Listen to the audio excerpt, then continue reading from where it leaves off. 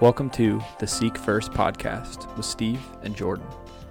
This is a podcast about seeking first the kingdom of God where we work, live, and play. The content of each podcast will correspond to the current sermon series at Ontario Christian Church, current events that rise up, and also to the church calendar. Thanks for listening.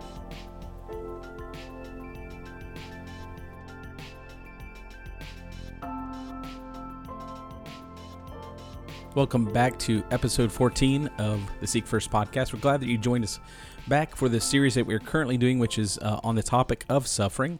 This is part 4 of that series, and it is titled How to Walk with Those Who Are Suffering. So we're going to be discussing today, what does it look like for us to encounter one another in suffering, and how do we walk with each other through hardships when they come, and they will come.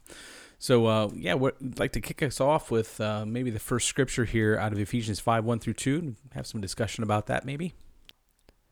Yeah, so we're going to go ahead and start with Ephesians chapter 5, verses 1 through 2. So to recap just a bit, as you mentioned, this is episode 4, and so we talked about reasons why we suffer. And then the past 2, we talked about who is God when we suffer, and also what is it like to pray while we suffer. And so in light of those things and some of the things we discussed in those podcasts, that God is a God of comfort and that God cares about our suffering, that he's aware of it and wants to interact and wants us to interact with him in the midst of it, and also gives us his ear when we are suffering. And so with that in mind, Ephesians 5, 1 through 2 says, "Therefore, be imitators of God as beloved children, and walk in love as Christ loved us and gave himself up for us, a fragrant offering and sacrifice to God." So the point here is that we are called to imitate God to one another, to bear his image, to show the same love that he has showed us, to give the same comfort that he has given us. And when others suffer, and those around us, when they suffer, we are to show who God is to them and who God has been to us in the midst of our suffering. That's why I think in that book by Ed Welch, Side by Side, that we're going through for the soul care class, he splits it up between the fact that we are needy, but we're also needed. Mm-hmm. And he says that those who know that they're needy are able to provide some of the best help to those who need them. Mm-hmm. So when I know that I need God and I experience who God is in the midst of my suffering, that's when I'm best able to show who he is to others when they are suffering. So that's kind of where mine goes, just imitating the same love that he's shown us, imitating who he is to us in those times, to those when they suffer.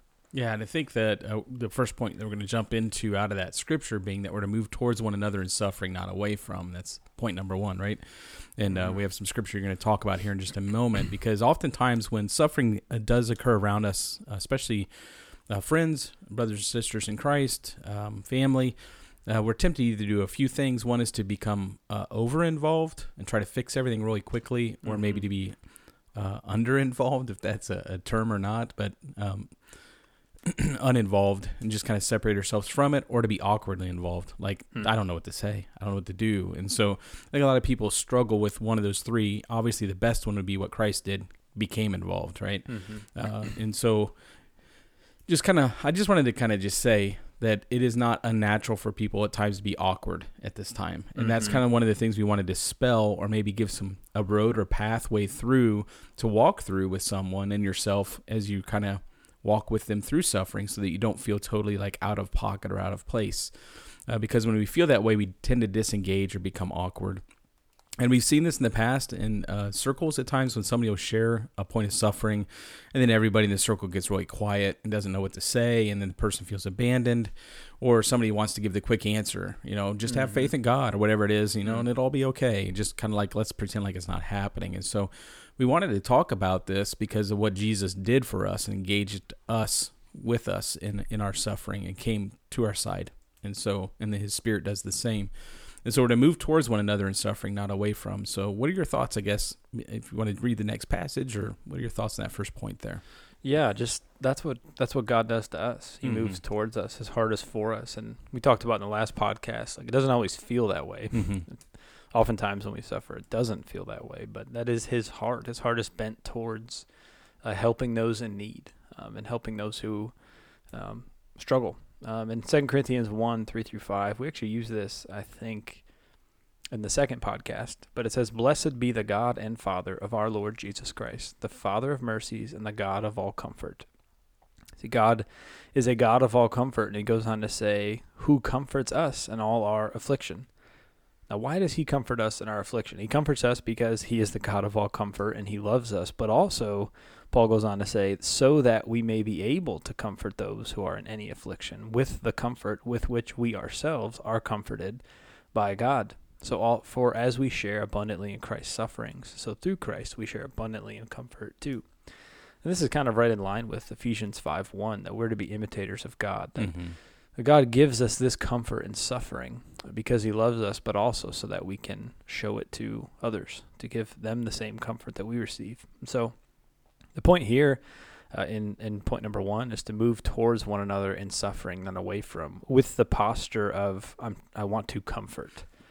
And so you're sitting in a group, you're at kind of in a time in a small group where somebody's sharing and they just shared something that's really painful and difficult, and kind of like you said, where nobody really knows what to say. Our hearts in those moments should be postured towards, what does comforting this person look like? And what does it look like to move towards them instead of away from them?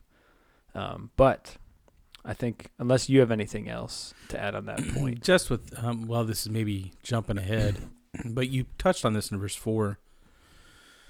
So we may be able to comfort those who are in any affliction with the comfort with which we ourselves are comforted by God. And so just it's that it can be introspective in that moment as well. Like, Lord, help me to see where you've helped me, so that I'm providing your help and not my answers. And then also as a reminder that God doesn't waste those times. Like, he wants to redeem our own brokenness and our own narratives so that it can be used for his glory and others' good. And so moving towards one another, at times, I'll be honest, at times there's some bitterness inside. It's like, well, nobody moved towards me when I was broken, And so you withhold out of spite because you didn't maybe receive it. And I've seen this often just in general, whereas maybe we should be offering what we didn't get as being a first step as well. Not from God. He gave us what we need, but sometimes we feel like, well, I didn't get that relationship. It seems unfair for me now to have to offer what I didn't get even in that relationship. But God may be, creating a new path for healing yourself through that process. So just being mindful of the fact that God wants to use what you've been through for his glory and others' good, not for you to go to waste. And that's kind of what jumps out to me. And moving towards one another and suffering, not away from, is, what would I have wanted? In what help have people played a role in my brokenness. So that just jumps out to me from that specific passage. Yeah, that's great. And something I'm just kind of thinking through before you kind of explained that first point, you mentioned that the tendencies we have the tendency to be awkward and like try to say something but not know what to say. We have a tendency to write off someone's suffering and just, you need to have more faith or you need to trust God or just completely disengage. And I guess with the kind of steps and points that we're sharing here, what we're trying to do is slow down the person who wants to jump to conclusions. Absolutely. And we're trying to equip the person who wants to disengage. And the person who feels awkward, like, that's kind of normal. Sure. But we're also trying to equip them. Yep. And so first, move towards. We want to move towards one another in suffering, not away from. And then our second point is to just listen and be present. I think oftentimes when we find ourselves, this maybe goes with the people who feel awkward in these moments or disengage, we don't know what to say. And we can say a lot more when people are suffering by just listening and being present and actually not saying anything at all, than if we just start talking and rattling off a bunch of things that we think this person should do or ways they should fix their situation. So I think listening and being present actually is what God does to us. Again, back in the praying while suffering, that he is a listening ear. And I've actually heard it described like when we feel like God is silent. I've heard that silence described as a ministry of presence, kind of like from the Lord. where I'm crying out and it doesn't seem like he's saying anything, but God is present and his heart is bent towards us and present with us. So we can give a lot to somebody just by listening and being present. So what do you want to say on that point? Yeah, I'm going to get to this in just a moment. But active, like to be engaged as you're listening. Like don't be looking at your phone, or Yes. I struggle with that. The thing goes ding and I'm going to look at it. And so just maybe getting rid of some distractions that are natural that will distract you. So putting yourselves in positions to actually listen to the individual, like create the environment, get rid of distractions, engage eye contact when appropriate. Just really set the stage for them to be able to share comfortably. One thing I counsel someone with Fieldstone, one thing they do really well is creating atmosphere within the room, within distracting sounds, like getting rid of those things so that that person knows that we're here to bring you before the Lord. I'm here to hear your narrative. And I think we can practice those things in everyday life as well. There's been times here even when somebody will say, hey, I have something to share. I'll say, let's go near out of the hallway or outside or something, just to kind of draw them away from all the busy that's going on around us. And so that we have that space to really, I can listen. I'm not a good multitasker. Some people are, this. So if it's just me and them, I can zone in on what's going on and be attentive. And I think it's important for the person to perceive is you're really listening to me. Like what you're doing now, small acknowledgments, verbals, facial expressions, like just letting the person know that you are with them in the midst of that. And listening and being present may also mean when they're crying that they see that you feel some of their pain, empathy as well. If they're happy, that they see some of the joy, confusion, that you also look confused. And so sometimes listening is like they need to know that you're present with them. So there's a lot of practical things that we can kind of do before we get to this next step even of letting the person know that we're there with them. So that's kind of what jumps out to me. Yeah, absolutely. It's how we show love in those moments. And again, some of us need to slow down when we want to speak, but the Proverbs say that to give an answer before we hear, it's our folly. And so we need to listen to someone and just minister to them through our listening. And also I think with this point, I don't know if this is worth saying, but I'm going to say it. We want to uncomplicate this process a little bit at least. It is hard to walk with people when they're suffering because we don't always know what they need. We don't always know the full extent of what's going on. But to a degree, just listening and being present uncomplicates the process because you don't have to fix things. I think it's really good. And I think the other thing, somebody out there listening to this may think I got to hit all 5 steps in like the first episode, first time I sit with somebody. Right. No, it may be that you sit several times just listening as you they may pour not out even their get heart. past step 1. Just moving being towards present. them. They Yep. might not even talk yet. So let's make that crystal clear. Yeah, that's a good point. Yeah, this is pace. This is not a 5-step program to help you get people out of their suffering. No, it's what's a kind of framework, a grid that we can use to a degree uncomplicate this process and love one another as well. So anything else on point 2? Nope. Okay. Point number 3, as you listen, discern source of suffering so you know how or if to speak. And so as we are listening, we are trying to listen for what is going on, for how it's affecting the person, and why we say discerning source of suffering. We talked about sources in the first episode, and we said that we suffer for primarily 3 reasons. We suffer because we live in a fallen world and things just happen. We suffer because other people have sinned against us, and so their sin has caused some type of hurt or pain in my life. And then we suffer because we sin. So sometimes suffering becomes directly of our own accord. And even here, we're trying to pump the brakes for some people who want to just jump in and fix it. If you go in trying to exhort, admonish, or rebuke somebody who needs to be loved and encouraged because they're weary from suffering from somebody else's doing, or just because they live in a fallen world, you're going to further hurt that person. You're not going to be helpful. In 1 Thessalonians, it says, encourage the faint-hearted, admonish the idle.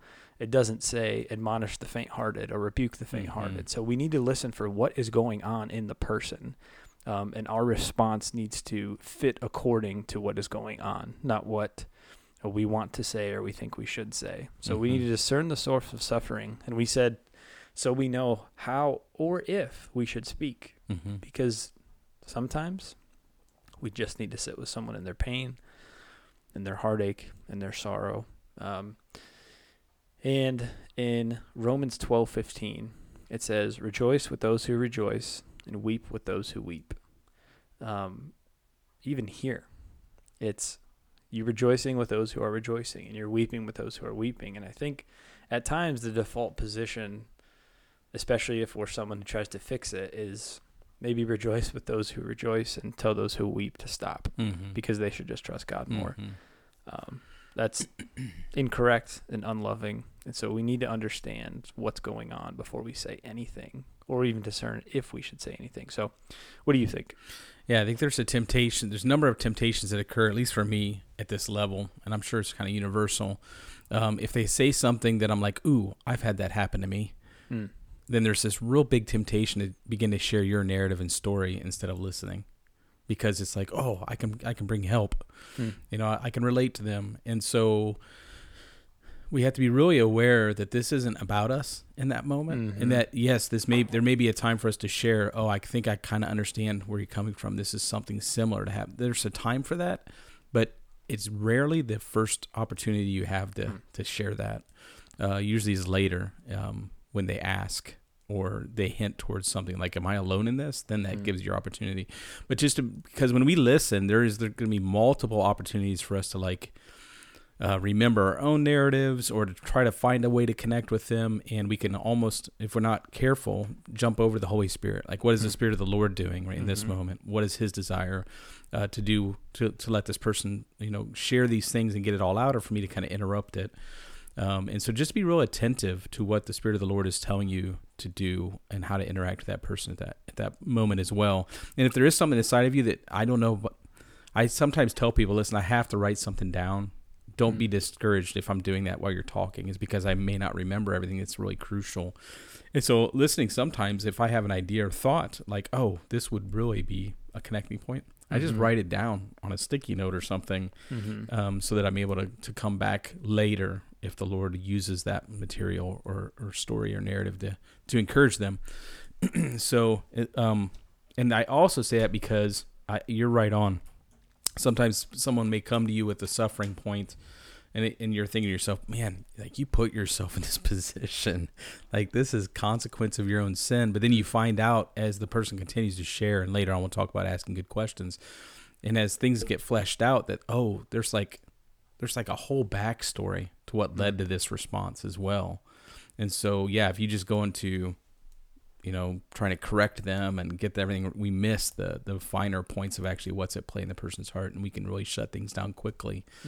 So yeah, discerning that source is really important. And also, in my mind at least, keeping myself in check. Like, don't jump the gun. Don't make it about me. This isn't about me. It's about this person and their suffering. So those are my thoughts, I guess, on 3. Yeah. Yeah, as you listen, discern source of suffering, so you know how or if to speak. And I appreciate you pointing out the fact that even if somebody is telling a story, they're kind of relaying what occurred in a conversation, and you're starting to interpret like, oh, you put yourself here, but there is a whole backstory as to why they put themselves there, or what was motivating them, or maybe some things that have happened in the past that caused them to be disposed to behavior like that, or whatever it may be. It's not to say that they're not responsible. It's just to say you don't have the full picture, and so don't say things that are corrective when you don't have the full picture. Just the point is, like, don't circumvent the process. And especially for those of us who like to fix things, people can only take one step at a time.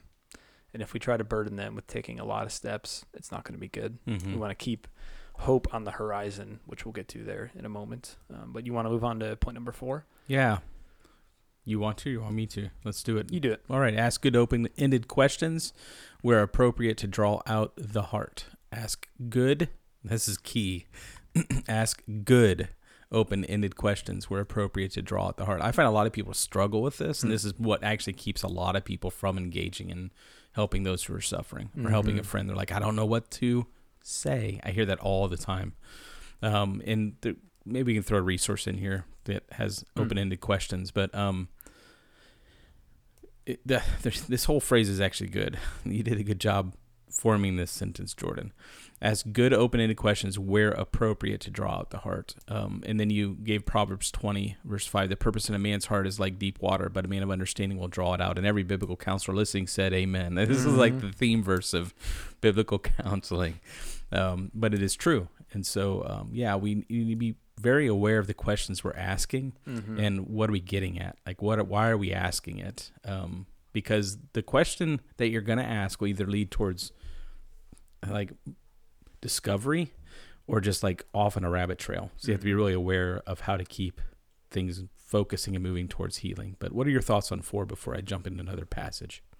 I just think to emphasize where appropriate. And I don't mean to keep coming back to this, but I did word that question very intentionally, and where appropriate is this step only comes after you've listened and after you've discerned the source of suffering and what's going on in somebody. And I guess maybe we can get into this after your passage, but some good examples of what kinds of questions these are like. So let's get into that after your passage. But yeah, Psalm 139 is actually, of course, David's psalm. Search me, O God, and know my heart. A lot of people know Psalm 139. Search me and know me. You know when I sit down, when I rise up. This is his prayer to God himself in the midst of life, right? You search out my path and my lying down and are acquainted with all my ways. So he's acknowledging God knows everything about him. And we don't have time to read much of this. So if I get down to the last 2 verses, he says, search me, O God, and know my heart, verse 23, and try me and know my thoughts, and see if there's be any grievous way in me, and lead me in the way everlasting. And so this may be just a small snippet of how to think about if this is David's prayer to God, and our desire is to help this person come before God and to make these requests to God together for this person to come to healing or come to understanding or whatever it is. Maybe part of the questions that we're asking are trying to draw these things out. What's going on in your heart? Like what is happening? What is your thought life like when it comes to these things? Like where do your thoughts go? How do you think about them? Is there something inside you that does get triggered in this that kind of keeps you from being who God's called you to be in the midst of it? And are you losing an eternal perspective? Like what's a perspective that would be hopeful, which we'll get to the end. So just this last part here, just 2 verses can be helpful to kind of consider as we're talking to them and listening to their narrative. Our goal is to really draw out the heart. So the questions that do that, the questions that draw out the heart, which are motive questions, why do you feel so strongly about that? Or something along those lines, and try and know my thoughts. Like, what is it you think about that when it happened? What are your thoughts when you encounter? Like, what are the thoughts that come back to you over and over again when you relive some of those narratives? Like, what are you thinking about? And then is there something inside of you that's kind of taking you off the course of what God would want for you as a person as well? So just a couple quick, I thought that was helpful. I read that, maybe in Side by Side, I don't remember, but just a couple thoughts of what David is crying out to God, and that we're to do the same thing to help the person to come before the Lord and to draw these things out. I don't need to know this material. I don't need to know this stuff.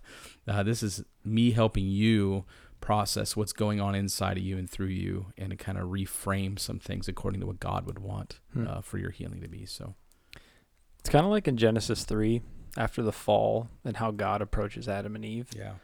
He's not just like sinners. He asks a question, and a really good one. He says, where are you?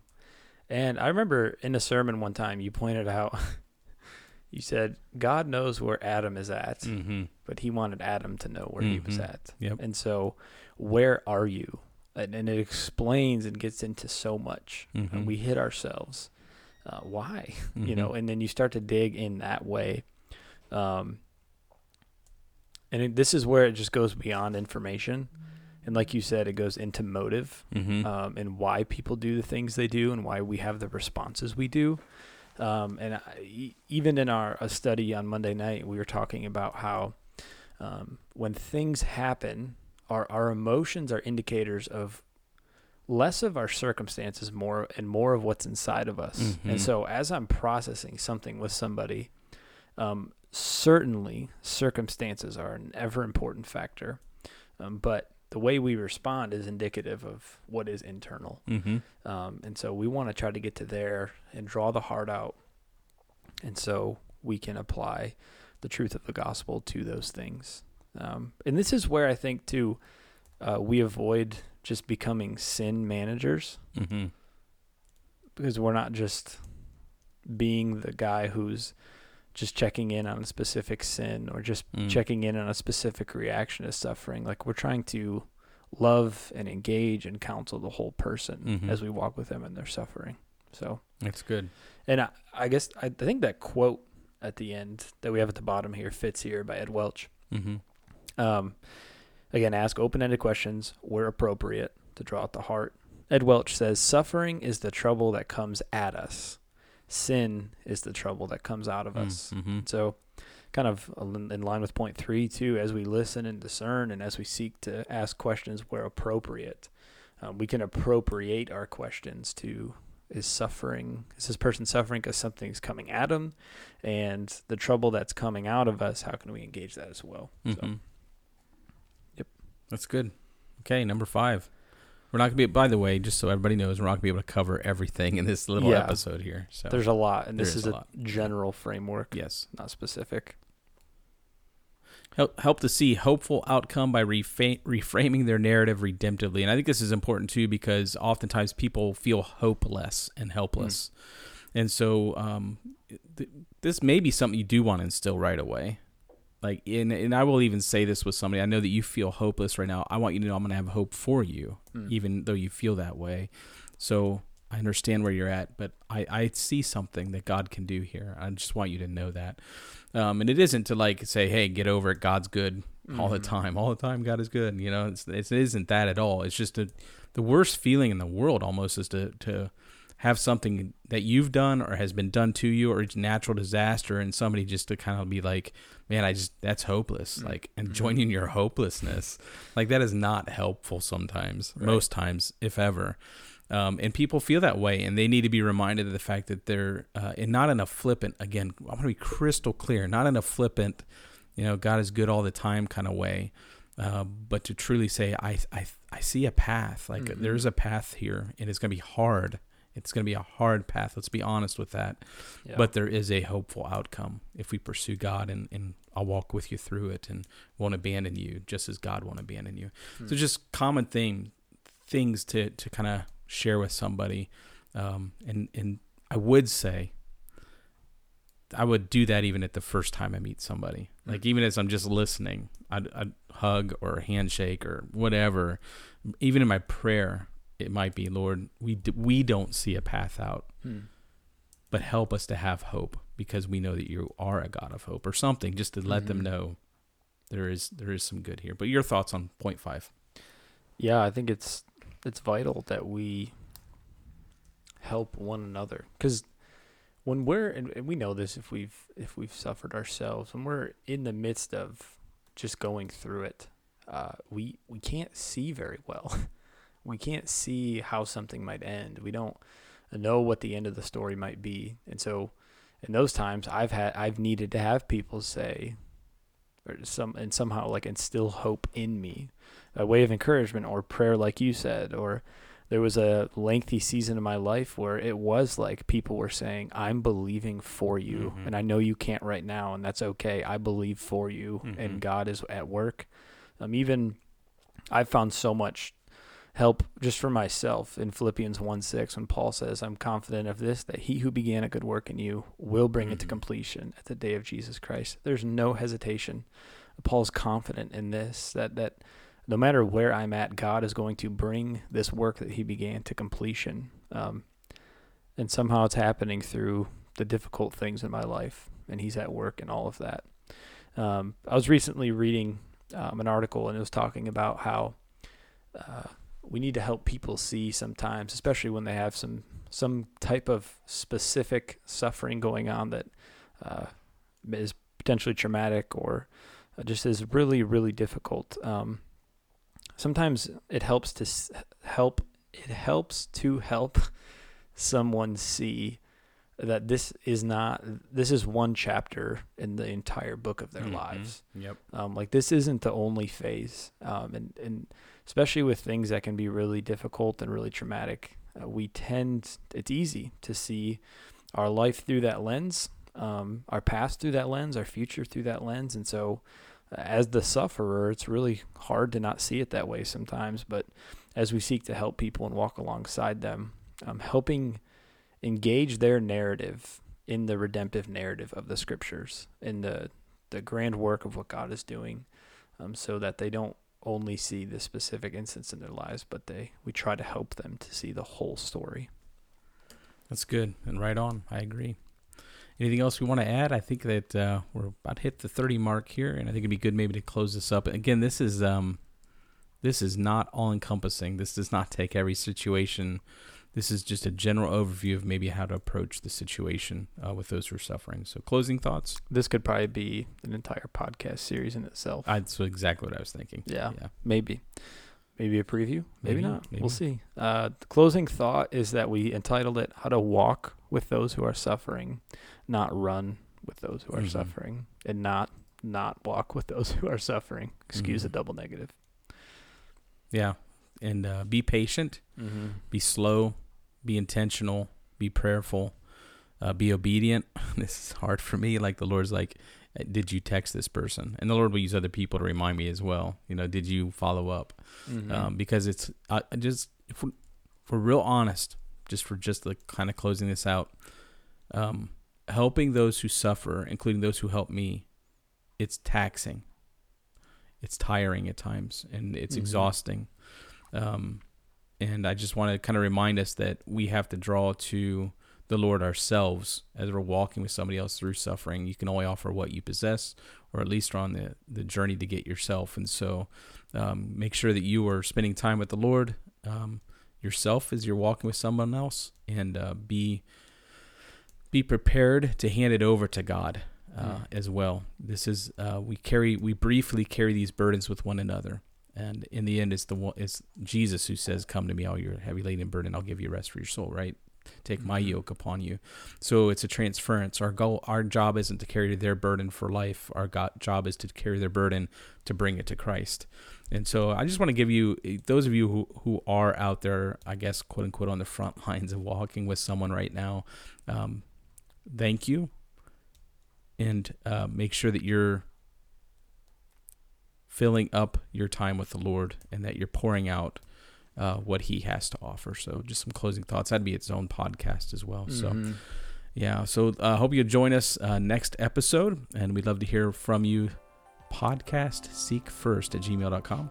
If you have any thoughts about the series, we're looking forward to hearing from you on that. Thanks, and God bless. Thanks for listening to the Seek First podcast with Steve and Jordan. We hope you enjoyed the conversation today. If you have any comments, questions, or feedback, please feel free to reach out to us, as well as any topics you would like us to consider in the weeks to come. We encourage you to continue to seek first the kingdom of God where you work, live, and play. Blessings.